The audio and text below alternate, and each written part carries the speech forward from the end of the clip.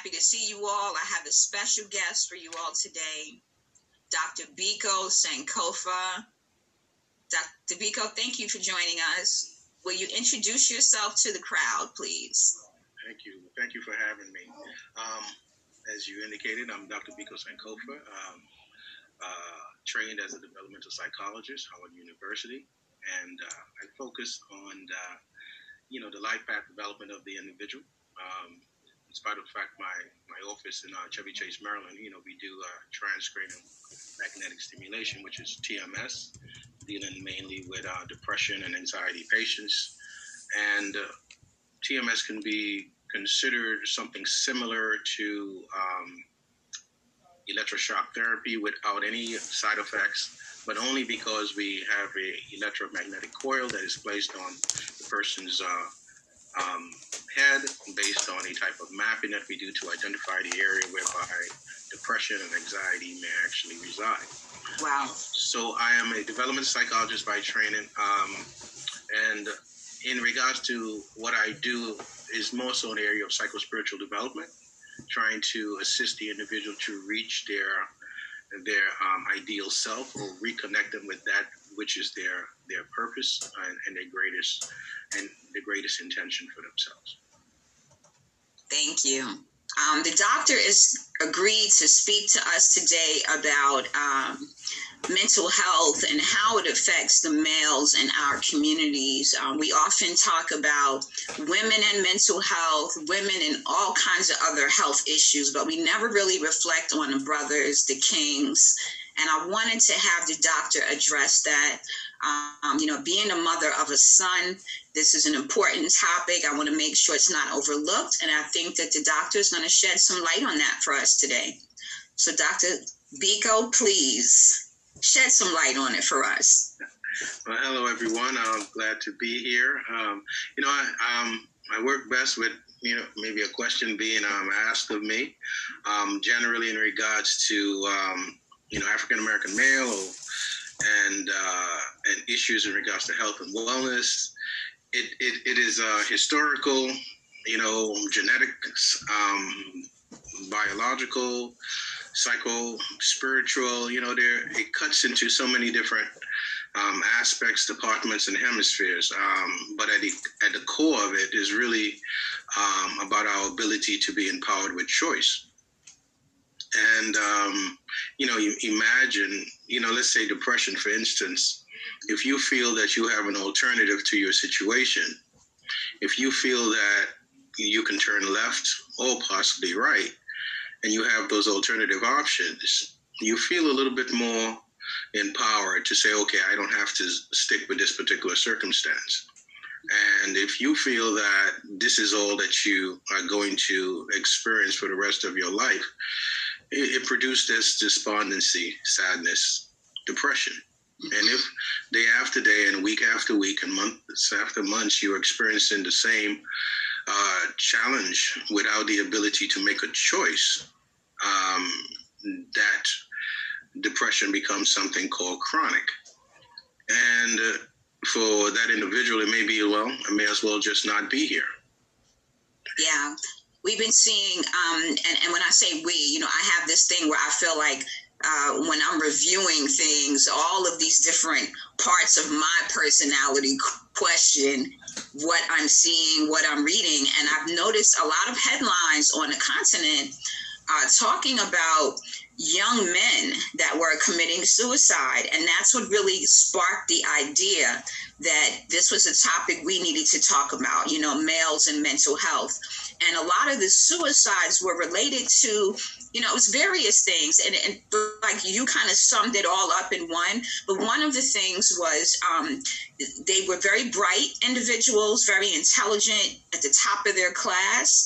And if their grades didn't come along the way they thought they should have, or they were having a challenge with their education, they committed suicide. And everyone was surprised by it. And then there was another situation where folks were killing themselves, males, because of spiritual beliefs, believing that they were cursed. I'm not really sure what the curse was about, or if it had anything to do with gender identity or anything like that. And obviously, they felt it was something that was unacceptable and couldn't be changed, or I imagine that's what they felt, or they wouldn't have resorted to such extreme measures. And I think lastly, it was about over relationships, maybe a bad breakup, or, someone wasn't in love with them anymore. And those were the three major themes that kept coming across, that this is why these individuals chose to end their lives. And they were young, they were like 19, 20, which in my mind, like, the brain is still developing at that time. Even though you think you're an adult, there's so much more development to happen at that time. So I was like, I really need to address this with the doctor and see what he has to say, because I think people are really quick, especially religious institutions, to say things like, oh, let's just pray on it, and sometimes just praying is not enough. Like, you need prayer and you need action. So I like to think that you're bringing the action, right? You're going to show folks like how we can proceed and where this is coming from. Well, we have nature and nurture in all things, right? Things that are just genetically inclined. And of course, a parent or a close relative could have a predisposition to mental illness. And in those instances, you could have inherited those traits as well. Mm-hmm. And let's say it's schizophrenia, let's say it's depression, anxiety, or whatever the case may be. And then you look for some sort of treatment, which may be in the form of medication. But then you also have, nurture. That's which codifies, within the reality of the environment that you're living in.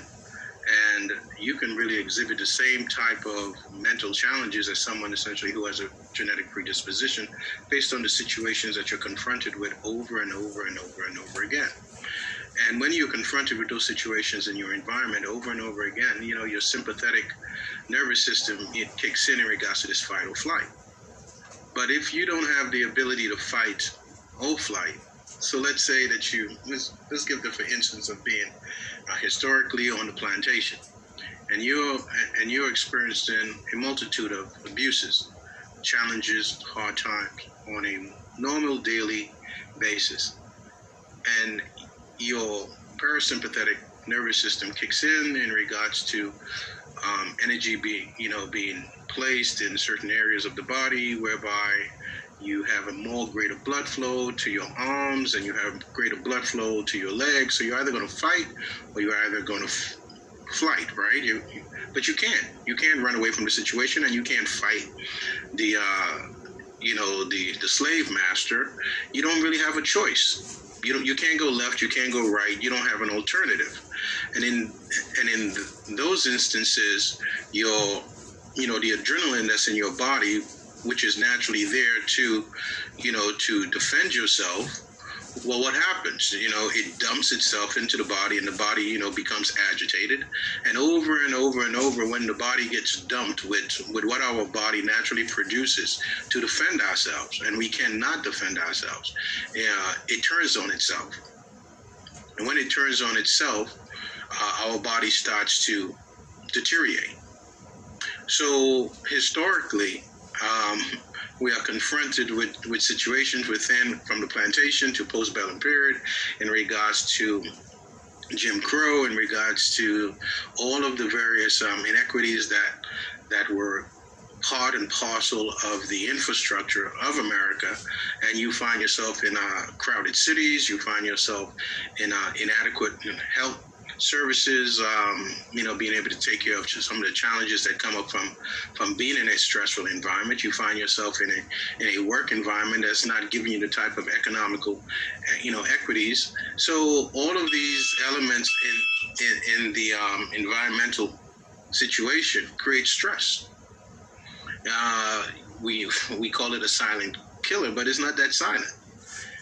It is there in front of us, and all of our senses are in tune to the stressors in some of these individuals' lives. The black man are confronted with a protector-provider faculty it's historical. It's biogenetics. And you have a stronger upper body.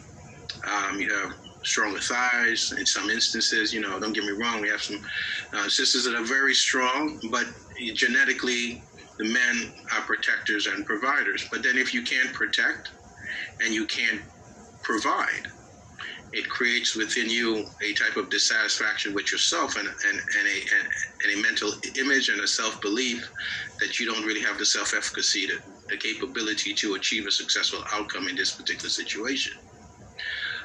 So if you look at the plantation, you have a dominant force over you,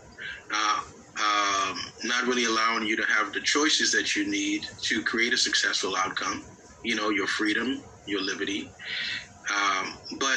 And then you see a very challenging particular day or particular time, and the fight or flight kicks in. You can't really do anything. So then you go within. You go into this place of sadness, despondency, depression. And this is happening over and over and over and over again. The body starts to, the immune system, and becomes stressed.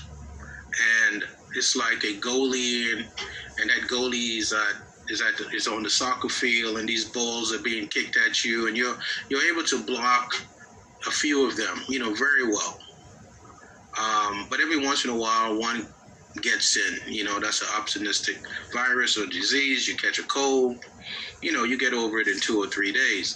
But then after a while, these balls that the goalie is stopping from getting into the system, they're going to become more and more able to penetrate. As the immune system becomes more and more bombarded, at one point, a ball gets in, it becomes the last straw on the camel's back, and the system essentially cannot really defend itself.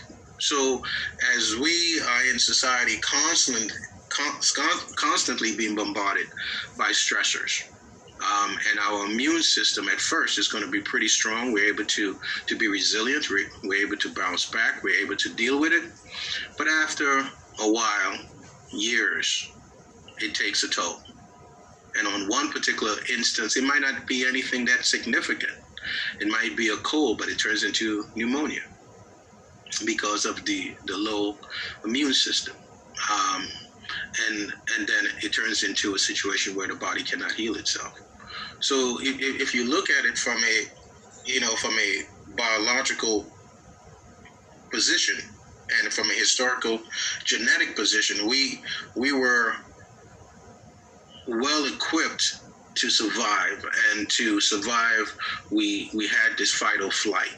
And if the saber-tooth tiger or the plantation master attacks us, technically our fight or flight kicks in, giving us extra strength to be able to defend ourselves. But if you cannot defend yourself, then you have to go within. You have to take it.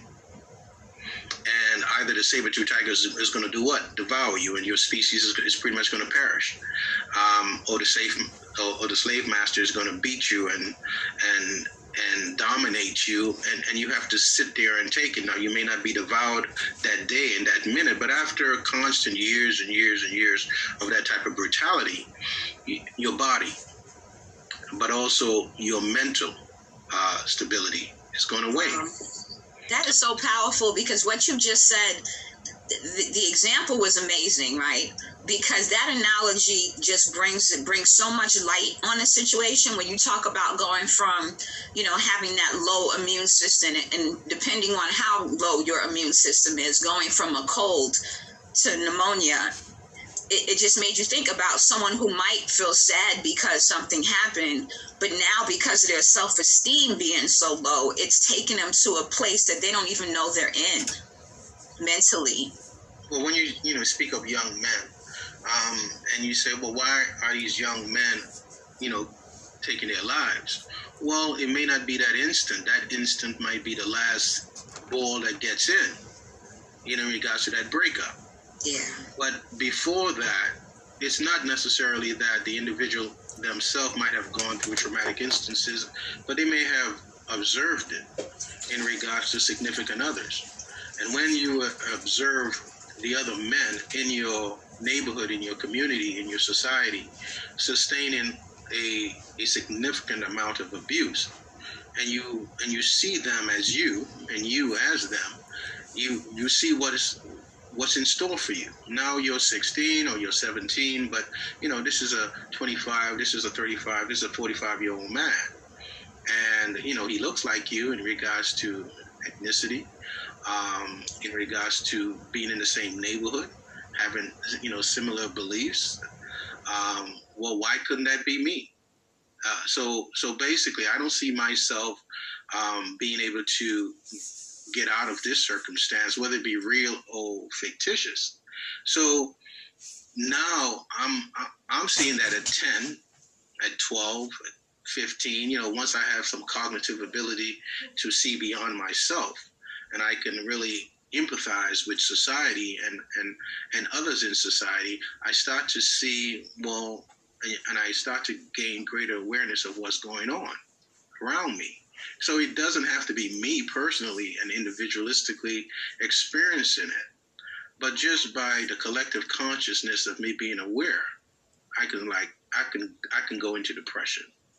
I can experience, what that individual, and we all went through that with what we have been seeing in our media in regards to these last 12 months, the protests, the Black Lives Matters, movements and so forth. We have sat and we have, been there, even though it was miles and miles away.